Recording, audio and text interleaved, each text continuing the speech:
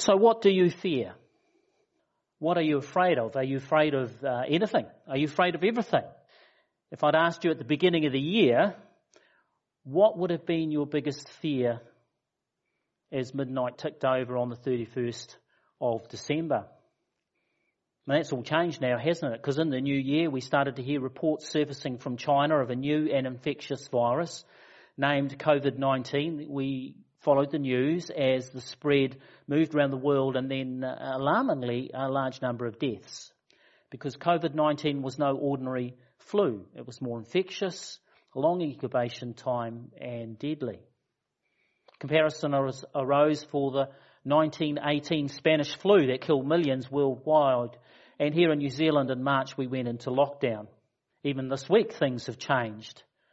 And so if I ask you today what you feared most, I'm picking that it would be different than at the beginning of the year, and that COVID-19 might be up there as something that worries you. However, in all our fears, God sees, He knows, and He cares.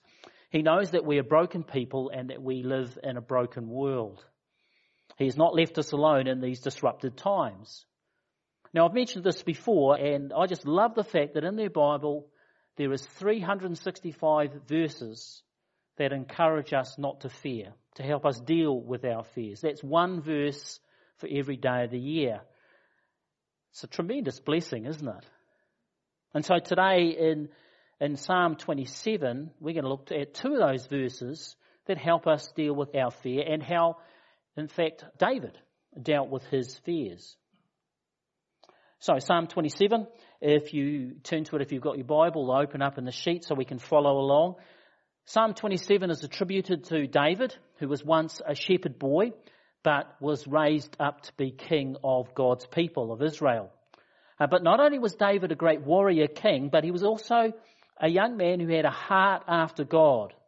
And that heart often expressed itself in his composing and performing music. He even performed in the royal court before his rise to fame.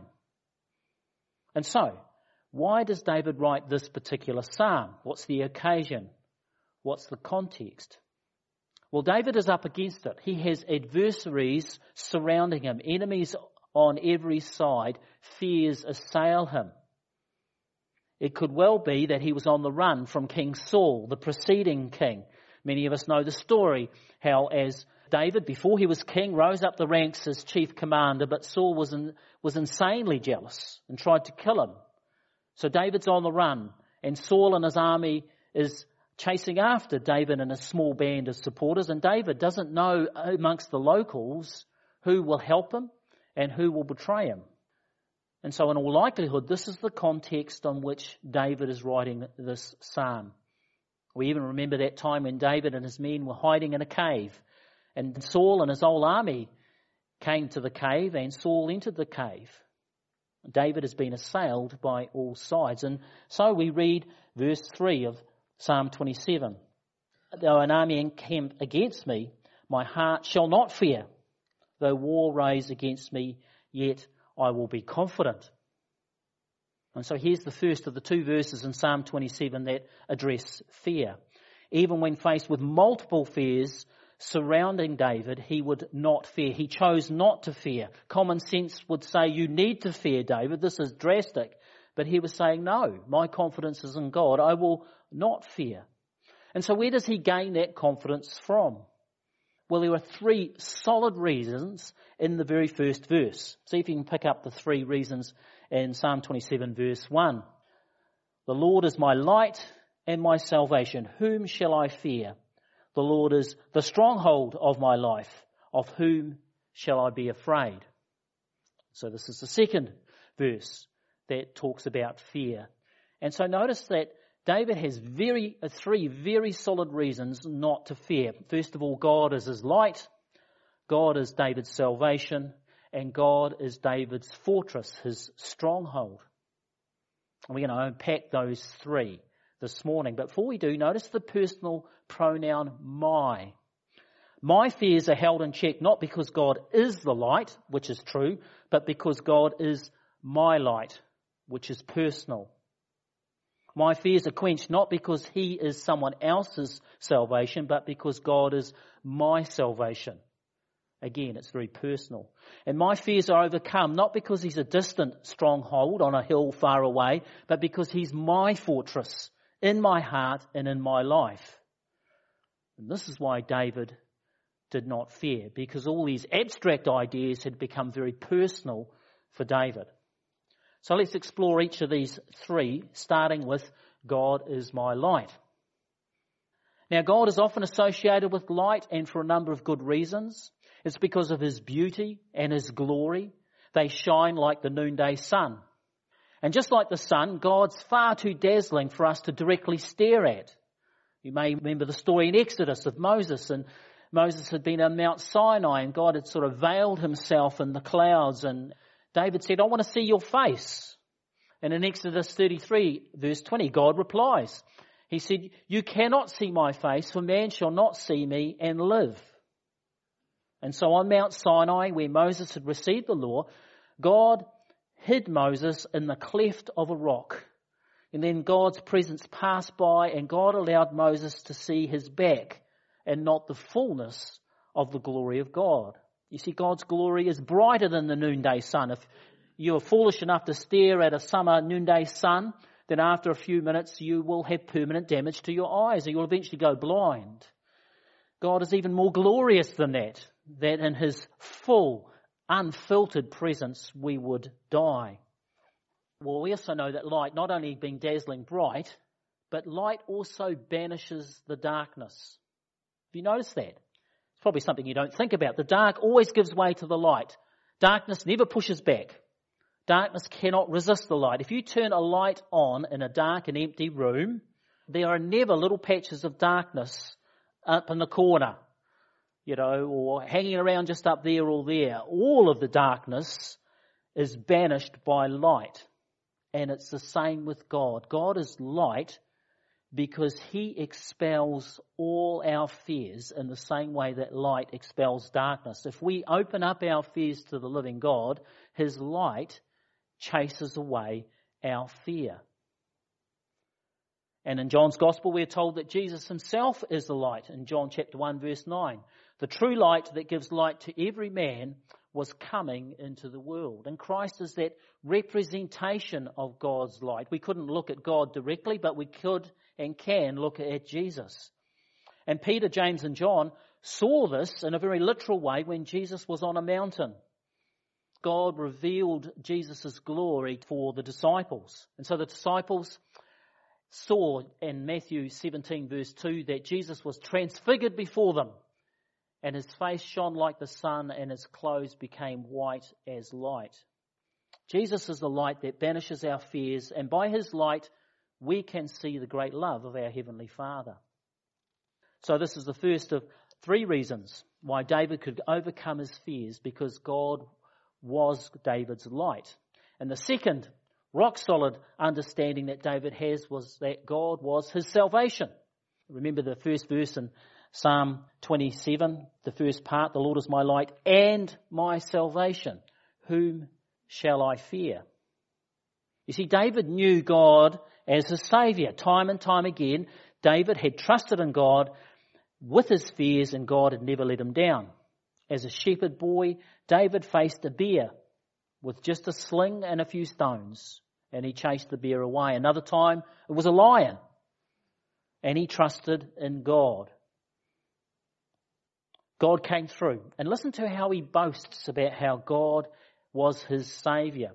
Now, the situation is Goliath is terrorising the army of God's people. And God's people and King Saul, they're too scared to go out against Goliath the giant. But this young boy, teenager, probably 18, 19, he comes to visit his brothers who are in the army, and he starts to say, well, why doesn't someone fight? I'll do it.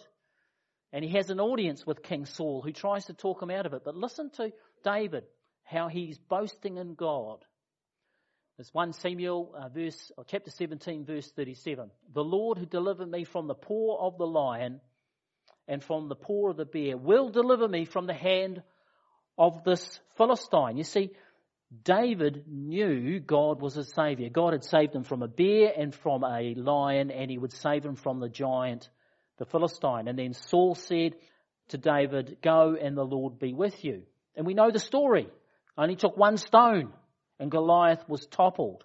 And yet again, David knew God as his Saviour. And it's the same for us. Christ our Lord is the one who saved us. He saved us from sin and death, the great giants of fear that have terrorised humanity since creation. But Jesus has defeated those giants, sin and death, and he will defeat the giants in your life of fear. And we have this sure and steadfast knowledge that Christ saved us in the past. He will save us from our fears now. Colossians 1:13, wonderful verse. For God has rescued us from the dominion of darkness and brought us into the kingdom of the Son he loves. He brings us out of Satan's dominion where fear reigns. Fear reigns in Satan's kingdom and bondage and darkness. But all those who look to Jesus have been transferred, have been moved out of the dominion of darkness into the dominion of Christ, our Heavenly Father's dear Son. So on that first Good Friday, Christ went down to the grave, defeated darkness and rose on the third day in all his glory and splendour. And we are invited into this life, resurrected life. We are not given to fears because Christ came to rescue us from them. And he does this because Christ is also our stronghold, our fortress. And we see this at the second part of Psalm 27 verse 1. The Lord is the stronghold of my life. Of whom shall I be afraid? Christ is our stronghold. As I was thinking about this, I came across an illustration which really I think helped me anyway understand a bit more of what it is like to have God as our refuge. The story goes something like this. A farmer was out and about very early one morning when he heard some barking. He looked up and saw two dogs in the distance chasing a young deer. Now the young deer was running towards him and was nearly spent, and the dogs were closing in. And with one last burst of energy, the fawn, picked itself up and jumped over a low fence to where the farmer was. And just as the dogs were jumping over the fence, the deer nudged its way towards the farmer and put her head between his legs. And before he knew what he was doing, the farmer picked the deer up and held her towards his chest as the dogs were barking, and he used his feet to push away the dogs. Later he said this, "Just then I felt that all the dogs in the districts could not capture this fawn, who in her weakness had appealed to my strength." And the farmer, who is a Christian, reflects like this. So it is in our fear, in our helplessness, when we appeal to God Almighty. He becomes our fortress. I remember well when the hounds of sin were after my soul, then at last I ran into the arms of God Almighty and was kept safe. Isn't there a wonderful illustration of how our Heavenly Father is our refuge and our fortress and our rock? See, Jesus came not only to show the compassion of his Heavenly Father, but also his power to save. God is mighty to save. He is our rock, rejected by many, but who has become the cornerstone. Christ, the cornerstone stone, the foundation of the fortress we run into. And as I mentioned before, next week I'll be preaching in Ephesians from Christ as our cornerstone, the foundation of the fortress we run into. And in 1 Peter, he also is exploring this whole idea, and he pulls together a couple of Old Testament quotes that are quite helpful. 1 Peter chapter 2, 6 and 7, about how Christ is our cornerstone of our refuge and stronghold. And this Old Testament quote from the Psalms, "Behold, I am laying in Zion a stone, a cornerstone, chosen and precious, and whoever believes in him will not be put to shame." And that's referring to Jesus. And again, the second quote from the prophets, "The stone that the builders rejected has become the cornerstone." Jesus is our rock, cornerstone, refuge and stronghold, whom we run to when we fear. And so these then are the three rock-solid reasons why David had confidence even when all of Saul's army and some of the locals were against him, his adversaries. Why he had all these fears, yet he had confidence in God. The question is, how do we make these our own? It's all very well if it's in the pages of the Bible, but there's always a step of how we get it from the pages of the Bible into our head, into our heart. Well, the wonderful thing is that David shows us how. David shows how we can make these confidences in God real in our life. And he does that in verse 4. Verse 4 of Psalm 27. One thing have I asked of the Lord, that will I seek after, that I may dwell in the house of the Lord all the days of my life, to gaze upon the beauty of the Lord and to inquire in his temple. You see, the way to overcome our fears, to know God as our light, our salvation and fortress, is to seek after and be intentional about gazing on the beauty of Christ.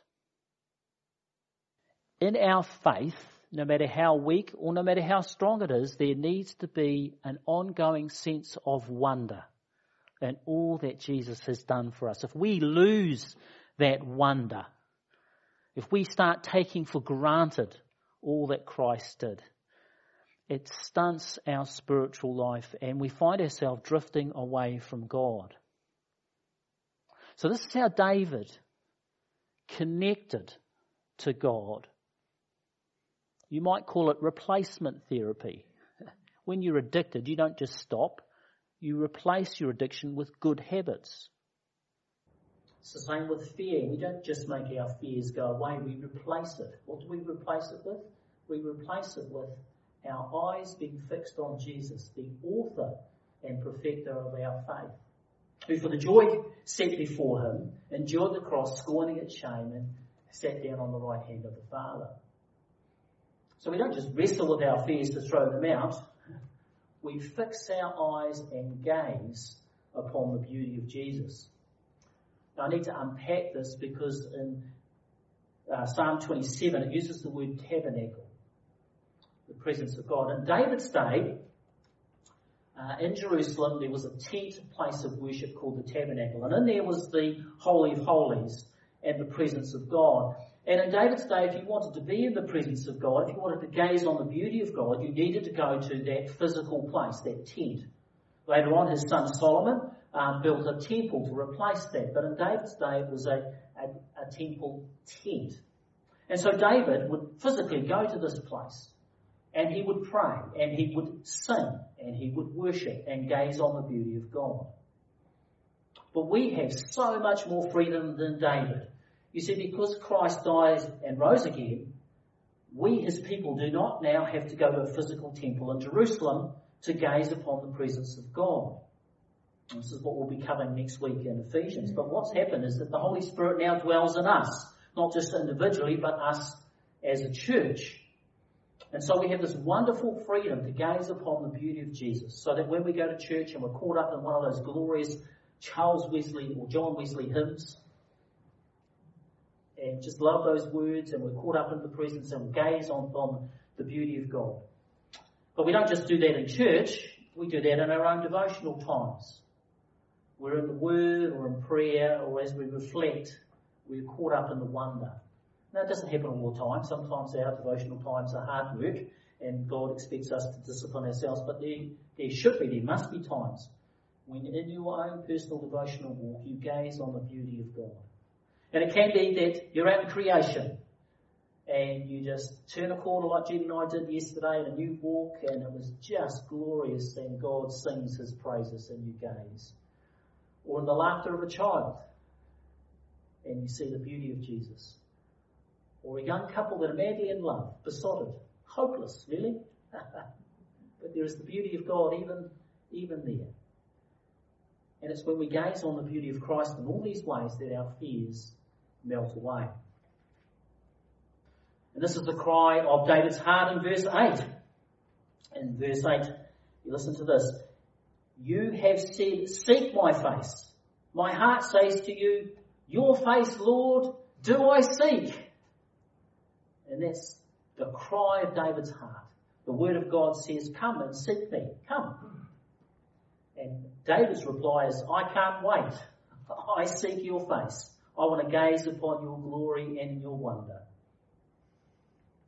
And so if you want to conquer your fears, if you want God to be your light, your salvation, your fortress, then learn increase your capacity to be able to gaze on the beauty of Jesus. And this is again reflected in the Beatitudes.